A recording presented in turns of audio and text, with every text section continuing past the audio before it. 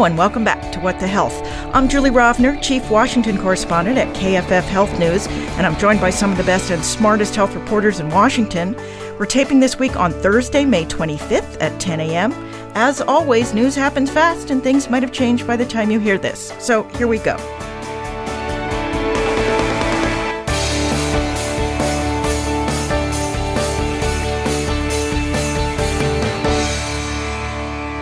Today, we are joined via video conference by Rachel Cohrs of Stat News. Hi, everybody. Sarah Karlin-Smith of The Pink Sheet. Hi, Julie. And Alice Miranda Olstein of Politico. Hello. Later in this episode, we'll have my interview with KFF Health News' Aneri Patani about her project tracking where all of that opioid settlement money is going. But first, this week's news.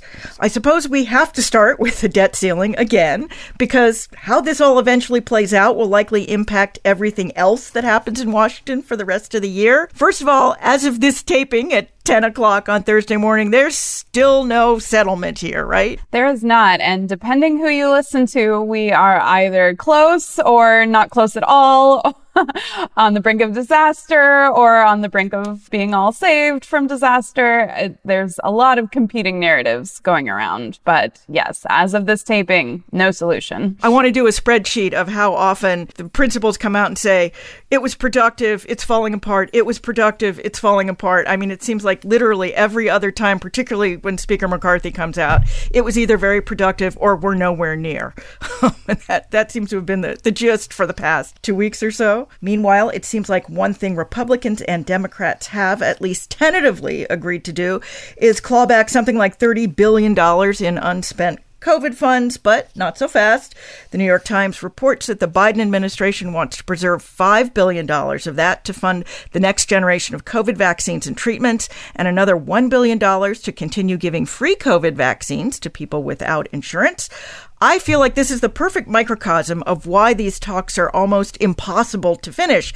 They're trying to negotiate a budget resolution, an omnibus spending bill, and a reconciliation bill all at the same time, with the sword of Damocles hanging over their head and a long holiday weekend in between. Somebody please tell me that I'm wrong about this. Well, Congress never does anything unless there's a sword of Damocles hanging over them and a vacation coming up that they really want to go on. I mean, do they ever make it happen otherwise? Not in our experience. But I do want to note that it is interesting that the Biden administration is trying to fight for some of that COVID funding. Meanwhile, what they're not reportedly fighting for is some of the other public health funding that's at risk in that clawback. And I reported last week that some of Biden's own health officials are warning that losing those tens of billions of dollars could undermine other public health efforts, including the fight against HIV and STDs. We have syphilis at record rates right now, and public health departments all around the country are counting on that money to preserve their workforces and do contact tracing, et cetera. And so that is another piece of this that isn't getting as much attention. There has been this ongoing fight between the White House and Republicans over COVID money and how it's being spent for years at this point. And the White House has never really been fully transparent about exactly what was going to get clawed back. The Appropriations Committee was the one who actually put out some real information about this.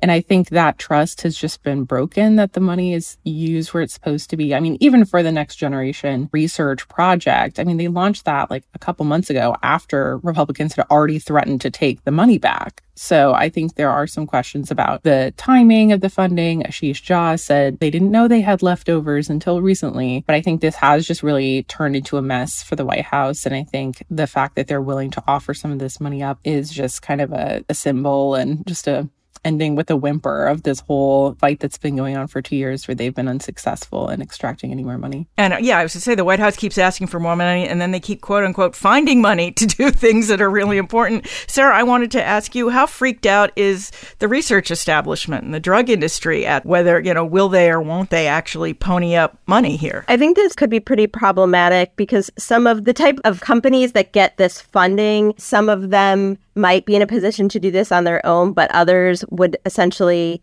there isn't necessarily a market for this without the government support, and that's why they do it. That's why the U.S. created this BARDA, which kind of funds this type of pandemic and other threats research. And so I think there are companies that definitely wouldn't be able to continue without this money, because some of it is for things that we think we might need but don't know if we definitely will.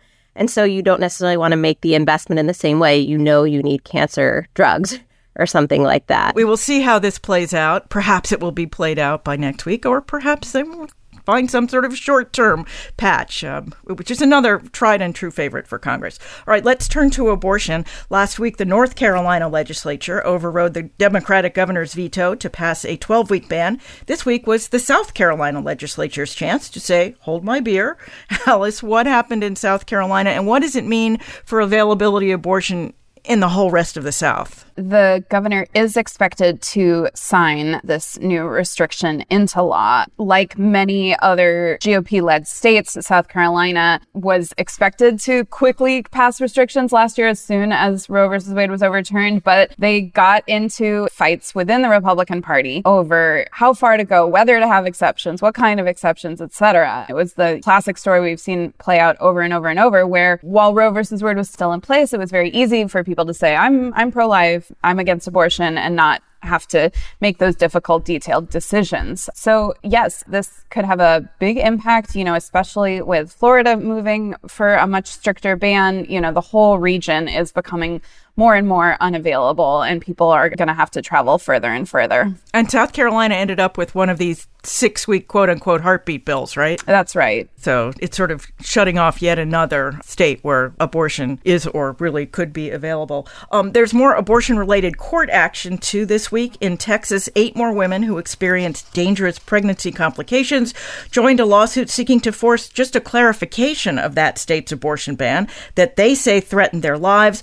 One of them, Kirsten Hogan, had her water break prematurely, putting her at risk of infection and death, but says she was told by the hospital that if she tried to leave to seek care elsewhere, she could be arrested for trying to kill her baby. 4 days later, the baby was born stillborn. Yet sponsors of the state's abortion bill say it was never intended to bar, quote, medically necessary abortions.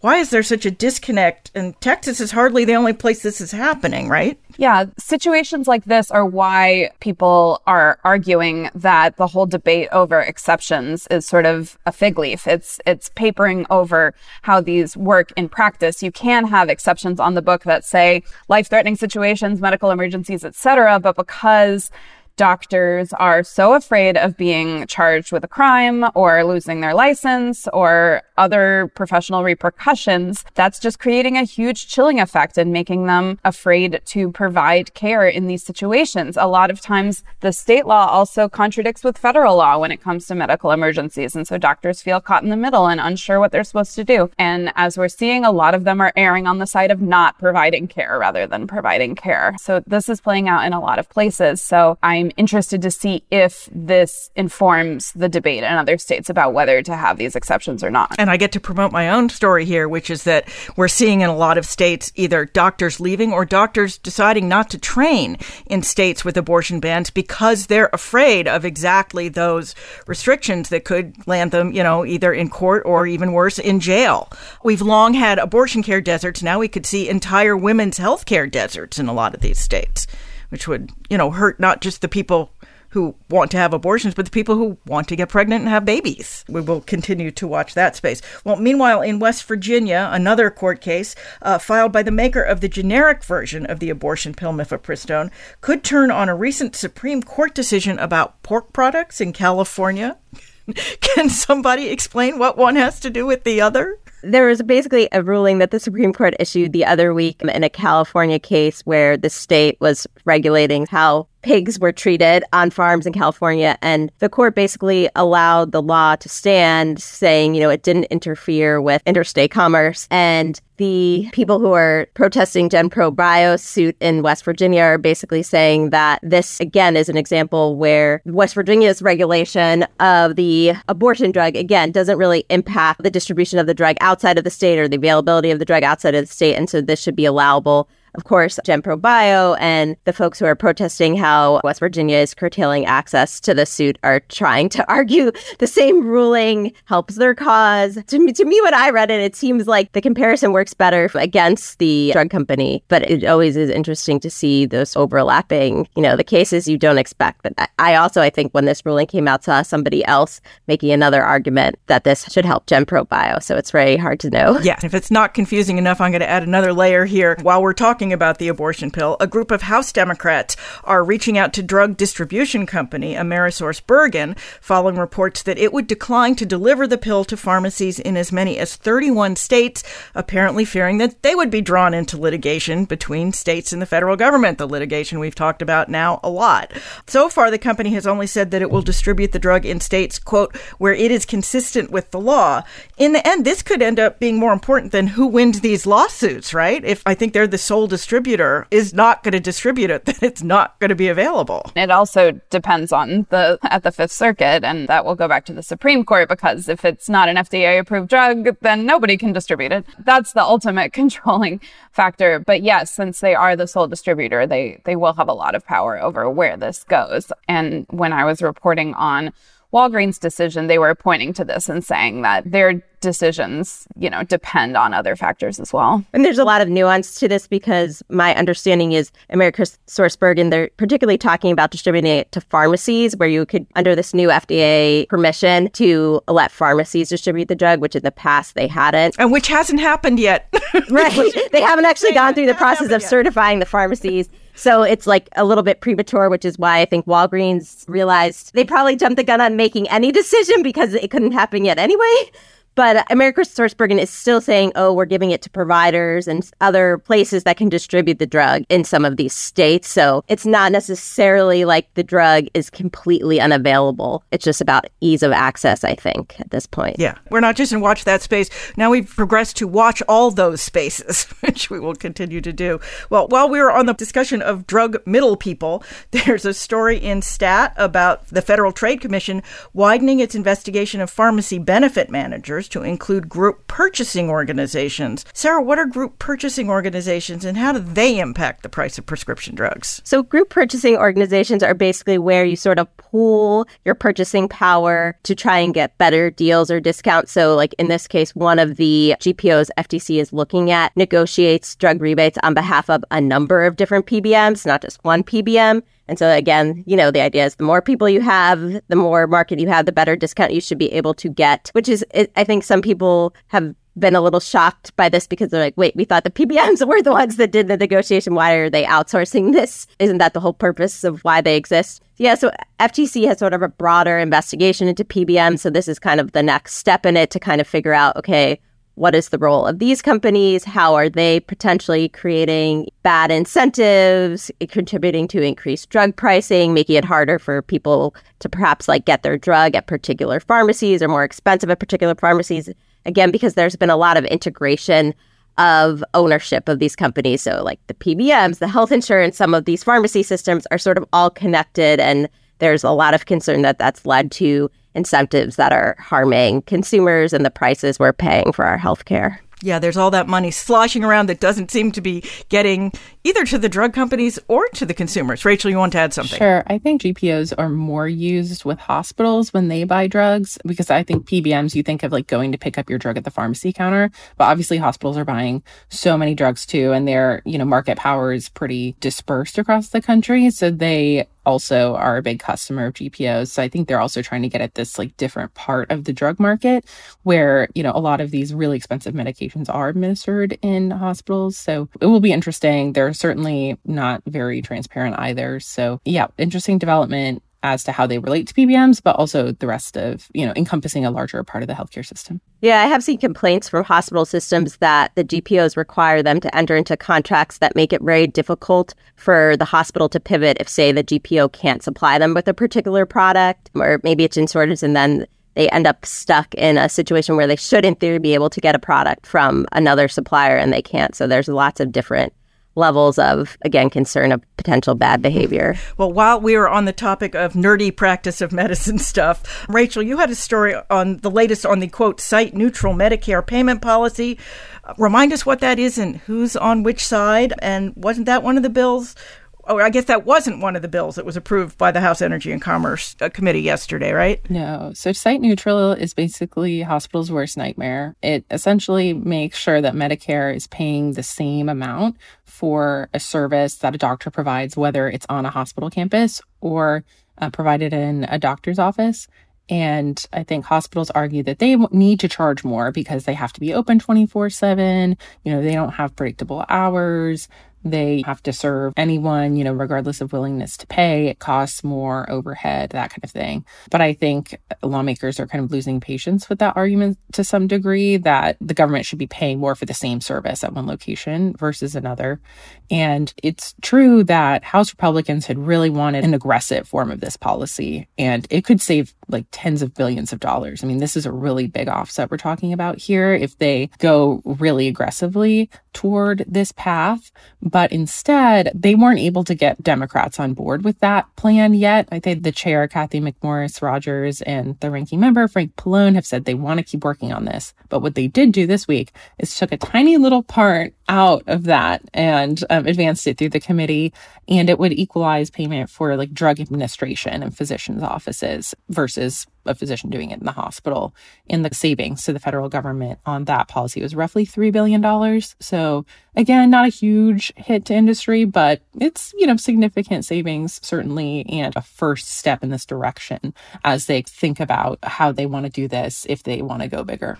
So while we're talking about the Energy and Commerce Committee, those members in a fairly bipartisan fashion are moving a bunch of other bills aimed at price transparency, value-based care, and a lot of other popular health buzzwords. Sarah, I know you watched, if not all, then most of yesterday's markup. Anything in particular that we should be watching as it perhaps moves through the House and maybe the Senate? Yeah, so there was probably the most contentious health bill that cleared yesterday was a provision that basically would codify a Trump-era rule in Medicaid that the Biden administration has sort of tweaked a bit, but generally supported, that basically tweaks Medicaid's best price rule. So Medicaid is kind of guaranteed the best price that the private sector gets for drugs. But drug makers have argued this prevents them from doing these unique value-based arrangements where we say, okay, if the patient doesn't perform well or the drug doesn't work well for the patient, we'll kind of give you maybe even all your money back. Well, they don't want the Medicaid best price to be zero. So they came up with kind of a very confusing way to tweak that. And also as part of that to, hopefully allow Medicaid to maybe even take advantage of these programs. And Representative Guthrie and Representative Issue on the Democratic side want to codify that. But a number of the Democrats pushed back and over worries this might actually raise prices Medicaid pays for drugs and be a bit more problematic. And the argument from the Democrats, the majority of Democrats on the committee who oppose it, were not completely against this idea, but let it play out in rulemaking. Because if it stays in rulemaking, it's a lot easier as a rule, it's already made. To fix it, right? If they need it's to. a lot easier to fix it, which as anybody who follows health policy knows, it's not actually as easy as you think to fix a rule. But it's definitely a lot easier to fix a rule than it is to fix something codified in law. So that's sort of a very wonky but meaningful thing, I think, to how much drugs cost in Medicaid. Last nerdy thing I promised for this week. The Biden administration says it plans to conduct an annual audit of the cost of the most expensive drugs covered by Medicaid and make those prices public in what one of your colleagues, Alice, described as a name and shame operation. I mean, could this actually work, or could it end up like other HHS transparency rules, either not very followed or tied up in court?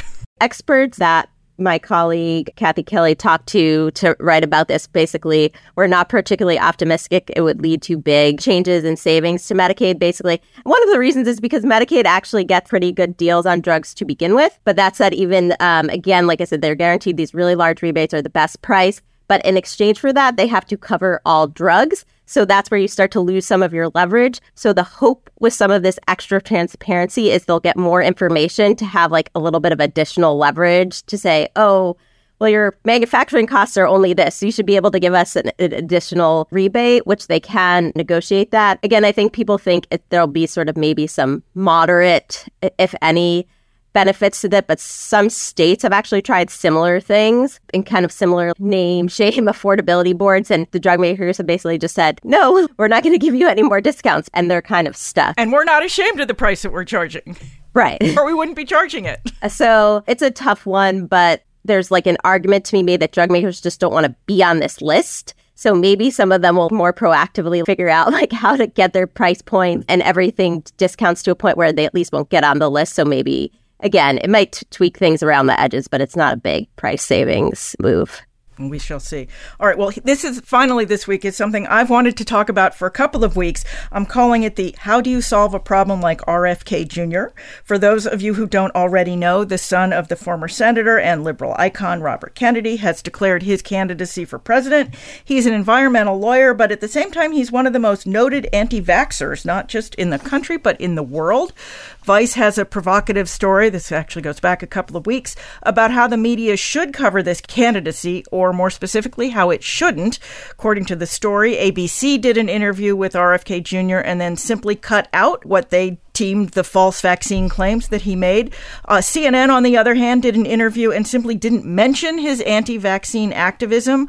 I am honestly torn here about how should you cover someone running for president who traffics in conspiracy theories that you know are not true. I realize here I am now speaking of a wider universe than just RFK Jr. But as a journalist, I mean, how do you handle things that when they get repeated and you know them to be untrue, at least in the healthcare realm? I mean, I really like the thing that Vice mentioned, and I think maybe Jay Rosen, who's a journalism professor at NYU, he might be the person that sort of coined this. I'm not sure. This like truth sandwich idea where you make sure you sort of start with what is true. In the middle, you put the sort of, this is what the false claim of X person, and then you go back to the truth, because I think that really helps people grasp onto what's true versus a lot of times you see the coverage starts with the lie or the falsehood. And I think sometimes people might even just see that headline or just see the little bit of what's correct and never make it to the truth. And I understand some of the decisions by the news outlets that decided not to air these segments and just didn't want to deal with the topic. But then I guess I thought they did make a good point that then you let somebody like Kennedy say, oh, they're suppressing me, they're deliberately hiding this information. So the Vice argument was that this truth sandwich idea kind of gets you in a better realm. And again, as journalists, our job is not to suppress what politicians are saying. People should know what these people claim because that is what the positions they stand for, but it's figuring out how to add the context and be able to, you know, in real time, if you need to, fact check it. I confess over the years I have been guilty of the CNN thing of just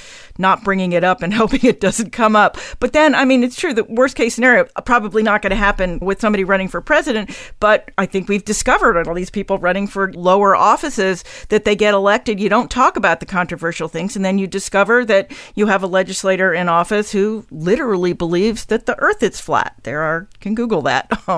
So if these things aren't aired, then there's no way for voters to know. Anybody else have a personal or organizational rule for how to handle this sort of stuff? I think there can be smart decisions about when to let someone say in their own voice what they believe versus saying as the news organization. In the speech, he spent X minutes advancing the discredited assertion of blah, blah, blah, blah, blah, and not just handing over the platform for them to share the misinformation. Yeah, I just want the audience to know we do think seriously about this stuff. We are not just as sort of blithe as some may believe. All right, well, that is this week's news. Now we will play my interview with Aneri Pattani, and then we will come back with our extra credits. I am pleased to welcome back to the podcast my colleague, Aneri Pattani, who's here to talk about her investigation into where those billions of dollars states are getting in pharmaceutical industry settlements for the opioid crisis are actually going. Aneri, I'm so glad to have you back. Thanks so much for having me. So let's start at the beginning. How much money are we talking about? Where's it coming from, and where's it supposed to be going? So the money comes from companies that made, distributed, or sold opioid painkillers. So these are places like Purdue Pharma, AmerisourceBergen, Walgreens, and a bunch of others. They were all accused of aggressively marketing the pills and falsely claiming that they weren't addictive. So thousands of states and cities sued those companies, and rather than go through with all the lawsuits, most of the companies settled. And as a result, they've agreed to pay out more than $50 billion over the next 15 or so years. And the money is meant to be used on opioid remediation, which is a term that means basically anything that addresses or fixes the current addiction crisis and helps to prevent future ones. So the fact is that many or most states, we don't actually know where this money is going or will go in the future because that information isn't being made public. How is that even legal? Or I guess it's not public funds, but it's funds that are being obtained by public entities, i.e. the attorneys general. Yeah, a lot of people feel this way. But the thing is, the national settlement agreements have very few requirements for states to publicly report how they use the money. In fact, the only thing that's in there that they're required to report is when they use money for non-opioid purposes. And that can be at most 15% of the total funds they're getting. And that reporting, too, is on an honor system. So if a state doesn't report anything, then the settlement administrators are supposed to assume that the state used all of its money on things related to the opioid crisis. Now, states and localities can enact stricter requirements. For example, North Carolina and Colorado are two places that have created these public dashboards that are supposed to show where the money goes, how much each county gets, how the county spends it. But honestly, the vast majority of states are not taking steps like that. So for people of a certain age, this all feels kind of familiar. In the late 1990s, a group of state attorneys general banded together and sued the tobacco companies for the harm their products had done to the public. They eventually reached a settlement that sent more than $200 billion to states over 25 years. So that money is only just now running out. But it didn't all get used for tobacco cessation or even public health, did it? No, in fact, most of it didn't get used for that. The Campaign for Tobacco-Free Kids, which has been tracking that tobacco settlement money for years, found that about only 3% of the money goes to anti-smoking programs a year.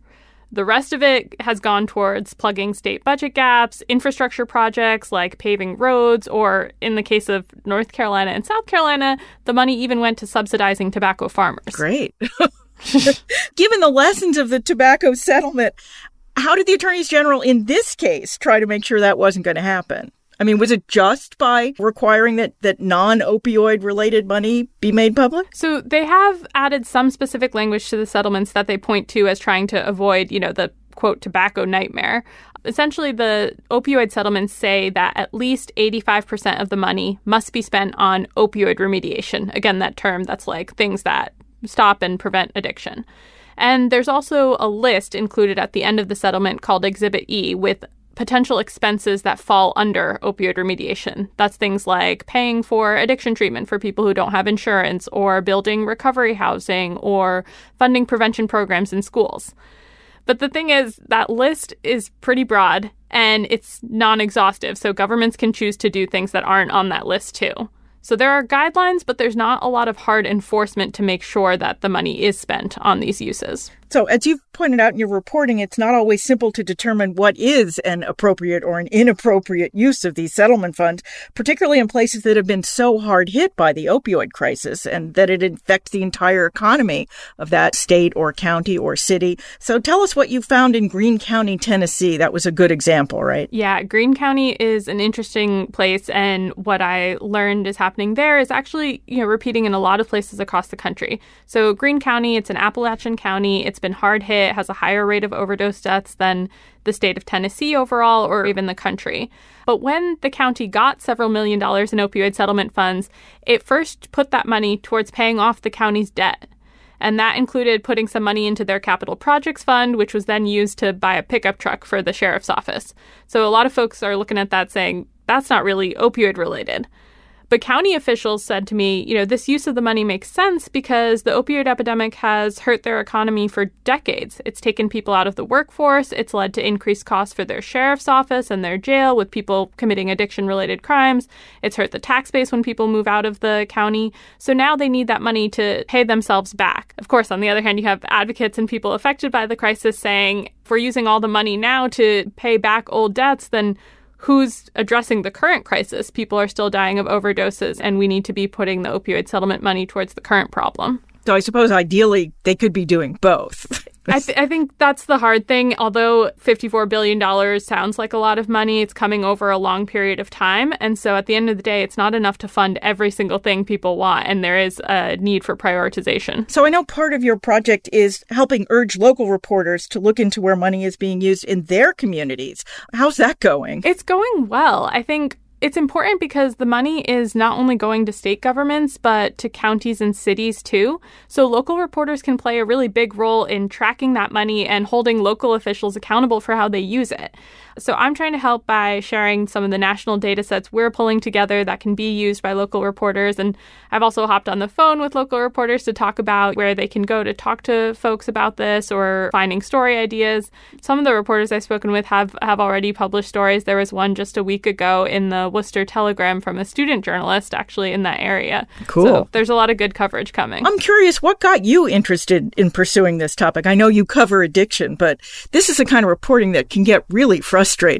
It definitely can, but I think it's what you said. As someone who's been covering addiction and mental health issues for a while, kind of focusing on some of the problems and the systemic gaps, when I learned that this money was coming in, it was exciting to me too. Like, maybe this money will be used to address the issues that I'm often reporting on. And so I want to follow that, and I want to see if it delivers on that promise.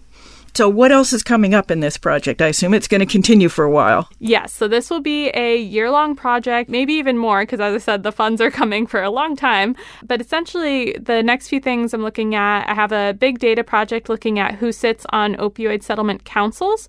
These are groups that advise or direct the money in different states and, may represent different interests. And then going to be looking at some common themes in the ways different states are using this money. So a lot of them are putting it towards law enforcement agencies.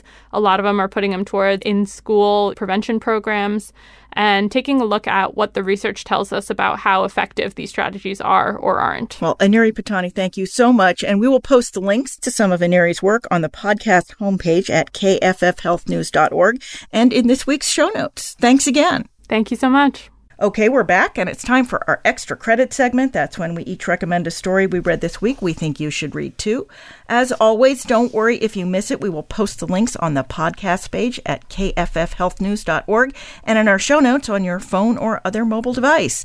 Sarah, why don't you go first this week? Sure. I looked at a piece in the New York Times called Heat Wave and Blackout Would Send Half of Phoenix to ER, study says, by Michael Levinson. And it's just really sort of a horrifying piece where researchers were sort of able to model the impact of the growing frequency of heat waves due to climate change. And obviously, the U.S. has some electric grid stability issues, and just the disconnect between the amount of hospital beds and people that would be able to care for people in a very hot city due to, heat waves without being able to access air conditioning and other cooling methods, and the amount of people that would be hospitalized or die or just wouldn't have a hospital bed. The one thing I did think was sort of positive is the piece does have some suggestions, and some of them are fairly simple that could really change the degrees in cities in relevant ways, like planting more trees in particular areas. And often this affects sort of the poorest areas of cities tend to be the ones with less trees or, changing colors or the material of roofing. So as much as sometimes I think climate change becomes sort of such an overwhelming topic where you feel like you can't solve it, I think the one nice thing here is it does sort of show like we have power to make the situation better.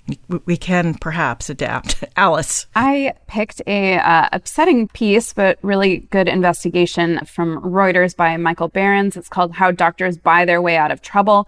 It's about doctors who are charged federally with all kinds of wrongdoing, including operating on patients who don't need to be operated on for profit and having a pattern of doing so.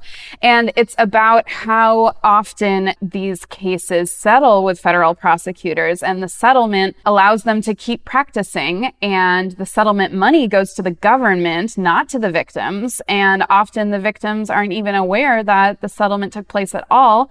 And new patients are not aware that the doctor they may be going to has been charged. And so it's a really messed up system, and I hope this shines a light on it. Rachel.